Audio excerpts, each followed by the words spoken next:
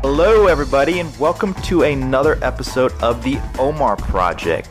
I'm really excited about today's guest, but before we get started, I want to make sure I invite you to join the omarproject.com. That's spelled O-M-A-R, because you can get a lot of great insight on project management, the skills you need to up your game, and also learn from the best project managers in the world on the most complex projects. Hey, this is Omar Morales with the Omar Project. Today, I have a really special guest. I have Jacqueline Morales. Jacqueline and I actually know each other through Shell. Jacqueline actually was my previous supervisor, and I have seen her in action, and I'm really excited to ask her some questions that along the way, while I was just sitting there as somebody on her team, I've seen how she was able to address very difficult and challenging situations, just like amazing leadership. So we're gonna dig into that. But before, let me talk to you a little bit about Jacqueline, so you guys have some background on her and her expertise. So Jacqueline is a native of Mexico. She's worked 20 years in the oil and gas industry. She joined Shell 19 years ago as a project engineer, and she served in numerous positions on project engineering and leadership across different units of the business. So Upstream, Deepwater, R&D, and Unconventionals, and then also business development. She's led complex subsea and onshore projects in the U.S. and development of new technologies. And I want to break here because I was part of this group, so I understand from a leadership perspective, she's led really, truly some of the largest project leadership teams in the world that you could say, because these teams were responsible for building the mega projects, the Deepwater projects, and she was responsible for the project engineers on these teams. Jacqueline's also passionate about developing others about diversity. She's an advocate for Latinos in the community and was the national president from 2018 to 2020 of Shell's Hispanic Employee Network, an employee resource group with over 1,500 members in the U.S. and Latin America. Jacqueline holds an engineering degree from Universidad Veracruzana and an MBA from Purdue University. She enjoys training outdoors, watching movies, and spending quality time with her 2 kids and husband. Jacqueline, I am really excited to have you here, and welcome to the podcast. Thank you, Omar. Very excited to join your podcast, and very excited to talk to you and share with others my experiences. Yeah, perfect. So let's get started, because I want to paint a picture for the audience of something that I experienced. And it's going to be interesting because this is going to be my perspective of it. And then I'd like Jacqueline to kind of fill in and understand her perspective from the leadership angle that she was coming in. So to kick this off, there was a point in time where the team that we were on at this point, we had multiple leadership changes. The trust in the team was kind of at a very low point. There was a lot of organizational changes happening. The feeling from people was down. The morale was down, is what you would say. Anybody that would come into this team would notice morale was pretty low. People just weren't feeling like they were really motivated. There wasn't clear direction. And part of this was much larger than, I think, just the team. I think this was in general a big shift in organizational strategy. And there was a lot of resistance or friction towards this. And then here comes Jacqueline. She gets assigned to be the lead for this team. And I remember sitting in and meeting her. Now, she was from a different city. So she was based in Houston. We were in New Orleans. But she actually came over. And the first thing she does is she starts sharing with us things about her. And I remember she goes on a PowerPoint and she kind of just more of just, hey, this is who I am. She talks about how she likes to do certain things. She likes dancing. She has pictures of her out on Halloween and in her Halloween costume with her husband or her kids. And I'm like, man, wow, this is who Jacqueline is. And I had never met her. I didn't know her, but I was just very impressed because I was like, wow, I'm really getting to know her in a very short amount of time. And then that was the meeting. It was basically hey, this is who I am. And I remember leaving that meeting thinking hey, I think we have a really good person that's now in our group. And I was excited. And that to me was the start. And I think that was a very big turning point for turning around that group. And we'll say, because I can give you the back end of that, I think the trust she built up with all the people in that group, the respect that a lot of people had for her, the relationships she was able to mend, the feeling of kind of hope and encouragement and motivation that she was able to bring back. It was really incredible to see, just knowing where where I had to go to, and then seeing where other people were and where they ended up. That's my side of the story. That's how I saw it. I'd love to understand, Jacqueline, now you get this new assignment. You're coming in, you see us all moping around and kind of, I guess, not happy campers. How do you tackle this as a leader? How did you go about tackling this? Yes, and I remember I'm smiling because I remember that meeting Omar, and I never shared with you, but I prepared a lot to that meeting. First, I understood about the organization and all the history that you guys have gone through. So there has different reorganizations, not always the most effective communication. Your previous leaders have moved on just because they saw that the ship was sinking. So they just jumped out of the ship. So I learned about each of you from others about what your particular personal situation would be. So that was one of the first steps. And then you're pointing on building the trust. I really focused on gaining your trust. And then I reflected, if I come and show myself as a professional who's got, all these credentials and experience, I don't know if that would have been the best way to build the trust. So I went back to reflecting on how would it help me if I was in your shoes. I always take that approach, thinking about the other person's perspective on any situation. How would I feel? What would I like? And that's how I came out with connecting with the team on a very personal level. So if you remember, I think I left at the very end what was my experience, and I left it very generic, right? I mainly talked about myself. I talked about my family. I talked about my background because I do not come from a privileged background. My privilege in many ways, but my father owned a small body shop in Mexico. So he was a hard worker, and I come from a very humble background.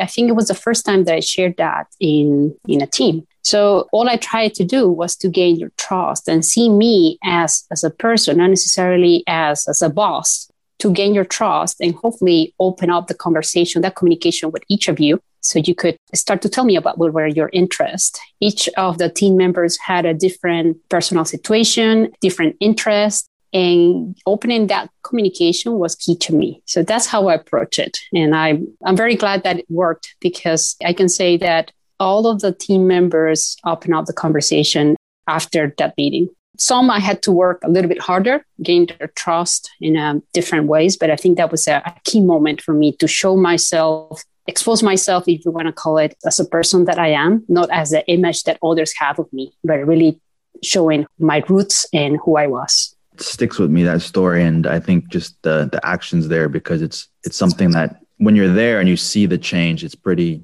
remarkable. And I want to ask, I want to stay on the subject a little bit more, because I think there's so much to learn from you in this area about relationships, culture building, improving team working.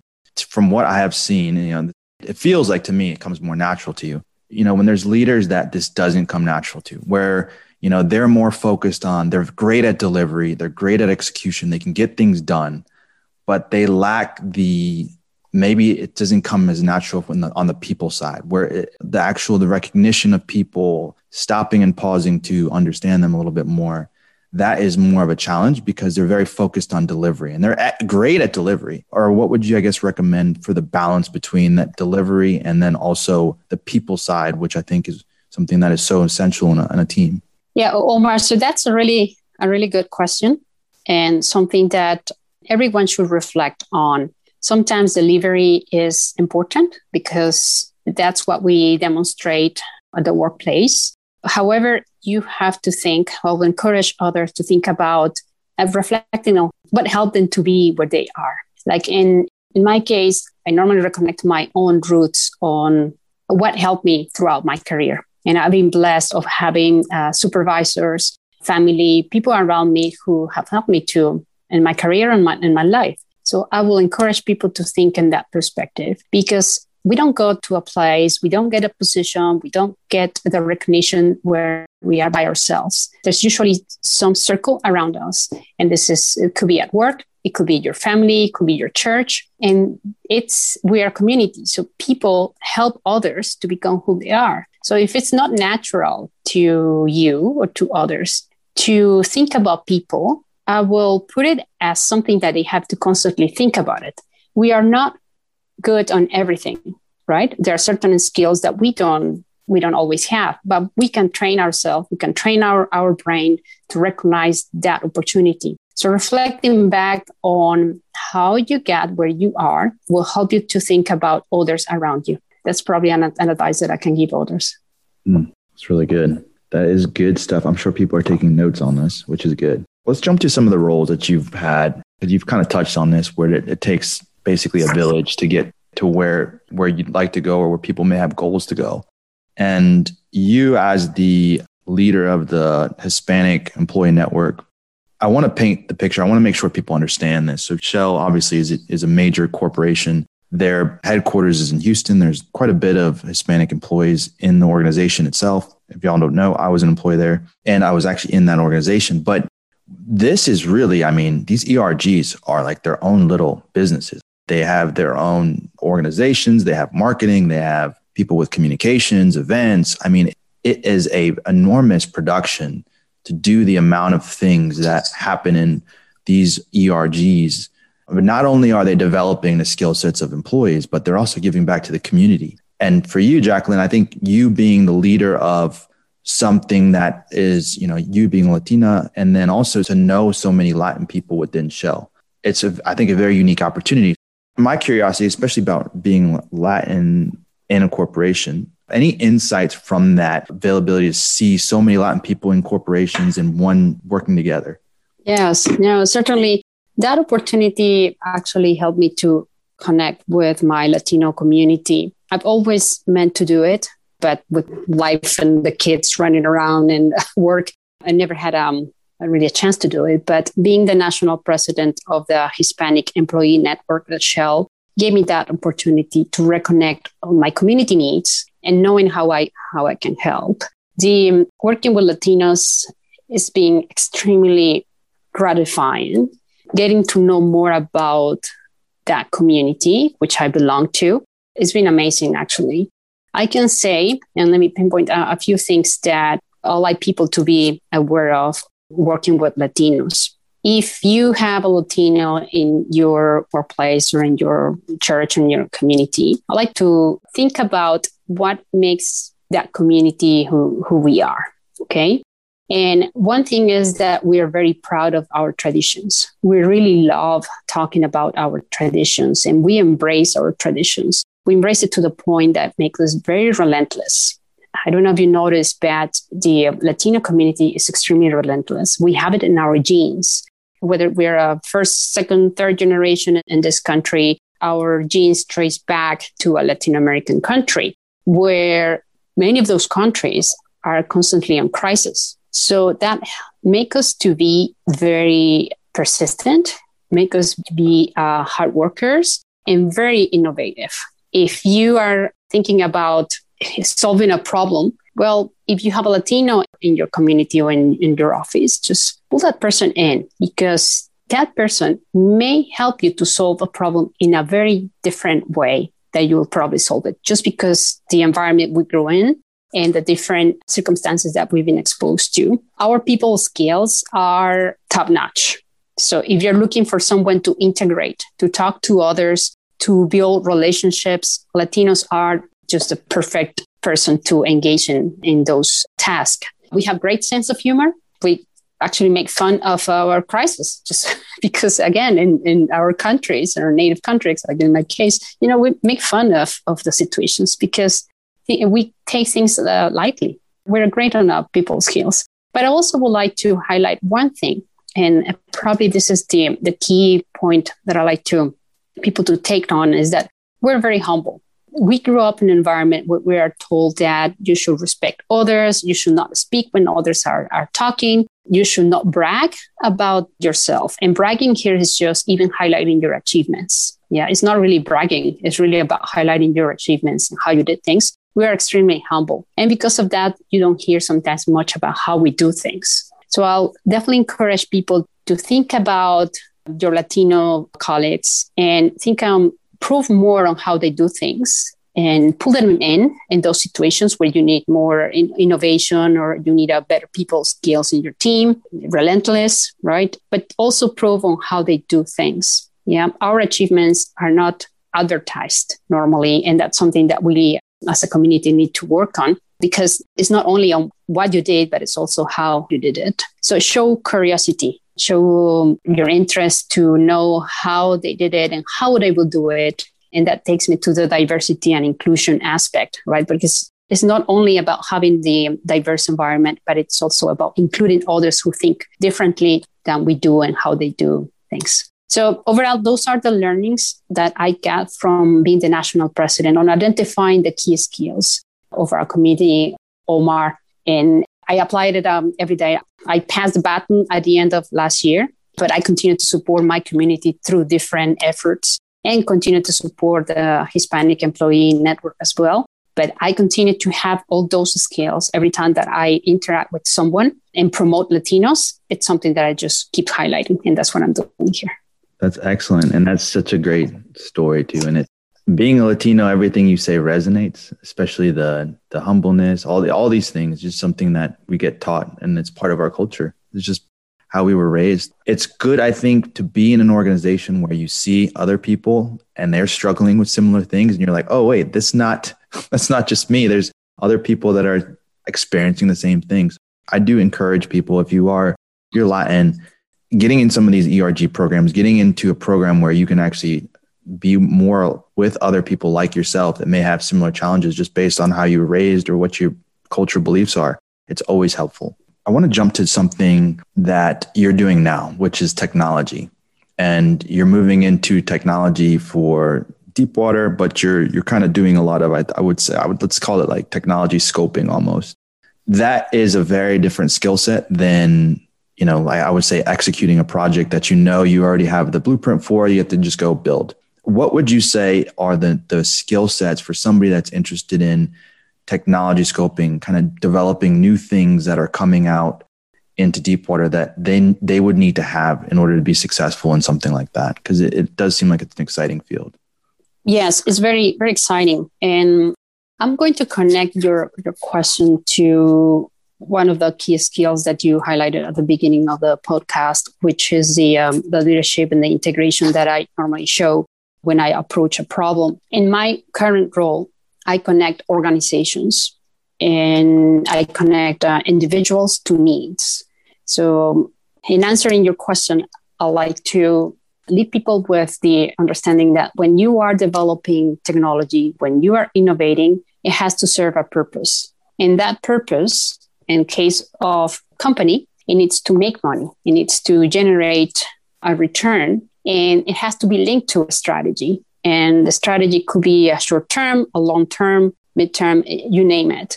But it's important that we innovate with the mindset that innovation need to generate something in return, whether it's capital or whether it's production in case of the oil and gas industry, or you name it. But it has to be a purpose, and it has to be very well linked from the beginning.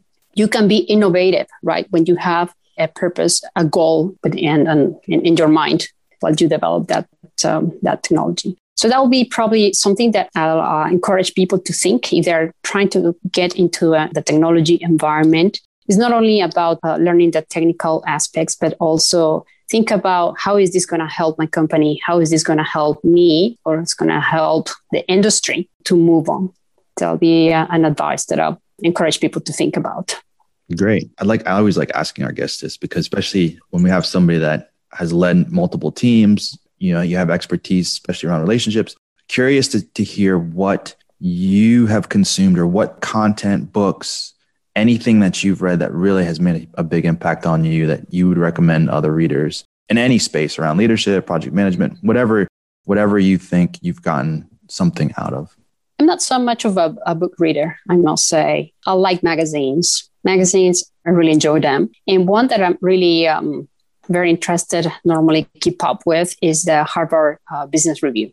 And I like it because you can appreciate the journey of your leadership skills or your innovation skills or your strategy skills, whatever you are looking to improve. It walks you through different aspects of what a good leader should be in. And it has adjusted really well. Many magazines have done it, but Harvard Business Review has adjusted really well all their articles to the post-pandemic world. So if you are struggling right now on thinking, how should I do this? I'm working from home. Like in my case, I continue to be working from home, and it may be the case for the next few months. How would I remain connected to the outside world somehow and keep up with my leadership skills in a virtual environment? Well, at Harvard Business Review, it's a really good magazine to help you with those skills. It gives you tips on how to do it. It gives you examples, and it's really evolving. But all that is just reading, right? And for your consideration. I think at the end, it's always on you. And that's something that I always emphasize on in my career. It's what has made me successful. I think it's being my persistence and my ownership of driving my own career. So the world is evolving, your circumstances are evolving, the company is evolving, is restructuring. There are so many things outside that of our control, but what is within our control is how we develop ourselves. So you could read any book, any magazine, but it's really about taking the action. And you can take just one action at a time. How am I going to keep up with my skills? How I'm not going to be left behind for opportunities? How do I continue to market myself in this virtual environment when there is 1,000 people competing for a position out there? Well, take one action at a time, embrace change, and identify what you as an individual require in order to continue to be successful. So it's not only the book or the magazine, Omar, but it's really putting into action. That's what I would like to leave people with. Awesome, Jacqueline. I think that's a great way to end the podcast. I want to thank you for coming on. And I would like for people, if they would want to get in touch with you, is there a way they can get in touch with you, or how would they find you? Yes. Yeah. I'm LinkedIn, Jacqueline Morales. You search for me and So you heard it there. I will add her LinkedIn profile to the show notes. You can add her or request her as a network connection. All right, Jacqueline, yes. I want to thank you for the time today on the Omar Project. I think we have a lot to digest here. I have a lot of notes, mental notes that I've taken. So appreciate the time. Thank you. Thank you, Omar, for the opportunity. I really enjoyed it, and keep up with the good work. You're doing awesome. And I just love seeing this as part of your growth and your own development. So keep it up. Thank you. Thanks for listening. I hope you enjoyed the episode. If you'd like to hear more, you can join us at theomarproject.com. That's OMAR. We have a lot more information on project management, technical skills, on the leadership, and also you can hear from more of the top experts in the field.